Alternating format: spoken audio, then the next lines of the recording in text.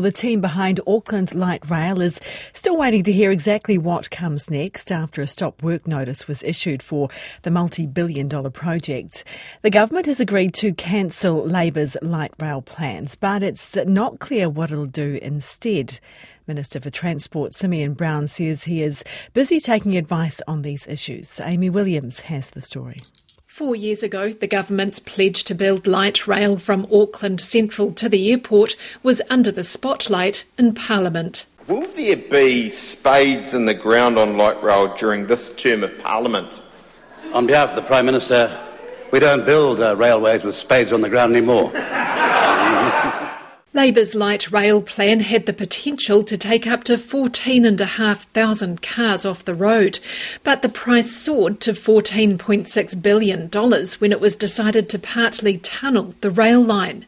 Documents shared with RNZ show volcanic rock was found to stretch 40 metres deep in some parts, and Auckland's mayor said if it went ahead, it should be above ground. Despite its chequered history, light rail is somewhat of an enigma in Eden Valley, one of the inner city suburbs it was touted to benefit. I have no idea, to be honest. I haven't heard anything about it. Yeah, is that the tunnel one that's going on, or is that totally different?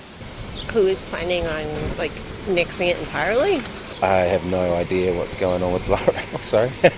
RNZ found one Mount Eden local, Daryl Webb, who keeps track of light rail's developments. I don't believe it's feasible with the current designs, to put a train into the airport and expect tourists to use it.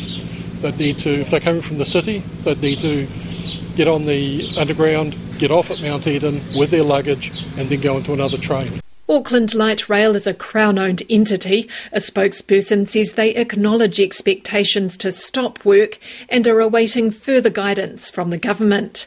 Dominion Road was considered for light rail's route to the airport. Sandringham Road got the nod instead, but the exact route and station locations were not released. Dominion Road Business Association manager Gary Holmes says some form of mass transit is needed. It's not unexpected. Certainly the new government has signalled that was their intention. I guess our main concern around that is what replaces it. The City Council had already stalled zoning on large blocks of land between the city and the airport in anticipation of light rail going ahead.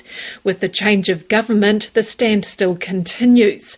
And Gary Holmes says they've been waiting for certainty on zoning for far too long.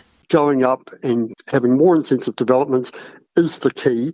And in places like Dominion Road, that's where it's an obvious place to happen. So we're keen to see that the rules are clarified and that people have certainty over what they can do with their properties. Auckland Transport Chief Executive Dean Kimpton says they'll reprioritise projects, but light rail is still an option for the city if it's above ground. Surface light rail is always an option. So we would agree that. And we felt that surface light rail could deliver a significant amount of the benefit down that city centre Manukau route, and certainly an option out to the northwest as well. It is cheaper.